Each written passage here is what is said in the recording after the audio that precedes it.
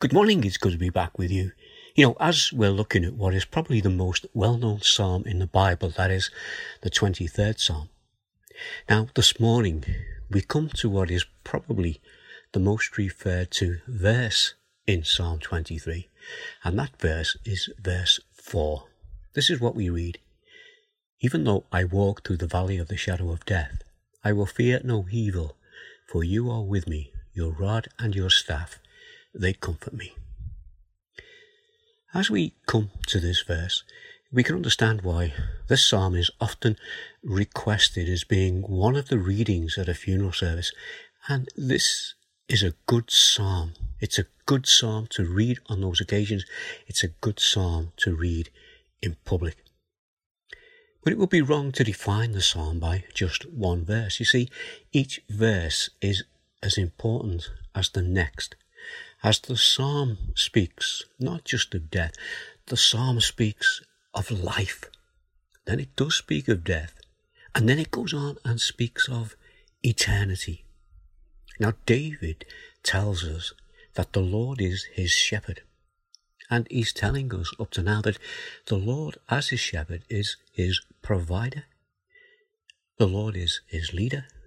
The Lord is his protector. And the Lord is the one who keeps him on the right path through life, and then not just through life, but into death and through death into eternity. Notice how David here says, even though I walk through the valley of the shadow of death. So to walk through means that you come out on the other side. Now David, in his life, he faced many dark days that he is referring to as the valley of the shadow of death. And many times his life was on the line. If you read through in the Bible, you'll see that Saul was out to kill David. But the Lord was with David as they walked into, through, and out of those times. But David, like all of us, did one day face that final time that he would have faced death. And the Lord was there to walk with him through it and out of it and into eternity. So back to the psalm, the Lord is walking with him, and as they walk together, David refers to the rod and the staff. Now David would be familiar with both of these items because they were the tools of his trade when he, as a young boy, shepherded the sheep. The staff, well, this is what we might call the shepherd's crook. You've probably seen pictures of it, a long stick with a hook on one end. And that can be used by the shepherd. It can be used for the shepherd to lean on as he watches over his sheep. He can use it to direct and gently guide the sheep. And the hook can be used to rescue a sheep that was in the process of wandering off, or maybe it even got trapped in a dangerous place. So the staff is a place of rest. It is a route pointer, and it is a means of rescue. What about the rod? Well, the rod is used to defend and protect the sheep from predators. And the rod could also be used to count the sheep as they passed under his rod.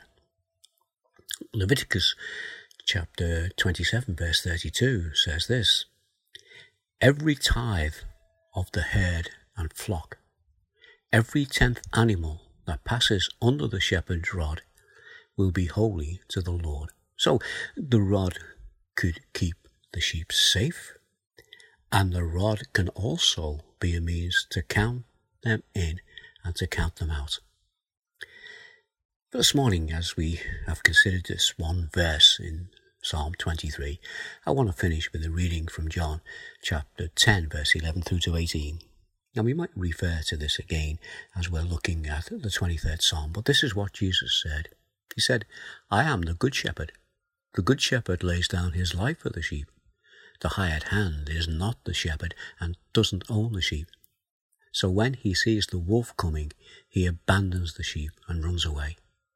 Then the wolf attacks the flock and scatters it. The man runs away because he is a hired hand and cares nothing for the sheep. I am the good shepherd. I know my sheep, and my sheep know me. Just as the Father knows me, I know the Father, and I lay down my life for the sheep. I have other sheep that are not of this sheepfold. I must bring them also. They too will listen to my voice. And there shall be one flock and one shepherd. The reason my Father loves me is that I lay down my life, only to take it up again. No one takes it from me, but I lay it down of my own accord. I have authority to lay it down and authority to take it up again. This command I received from my Father. So that is from John's Gospel, telling us about the Good Shepherd. Let's just pray. Father, we thank you that we do have one who is the Good Shepherd. And we thank you for what we've learned this morning about him. And our Father, we just ask that during this short time you will open our hearts to these words, that we might know more of you, as we ask these things in the name of Jesus. Amen. Well, again, it's been good to have a look at this psalm, and we've got a few more verses left in this psalm, so I think we'll spend a little bit of time each day just looking at them and seeing what David has to say to us as he comes to the end of this 23rd psalm. In the meantime, you take care, God bless, and I'll be back then, God willing. Bye now.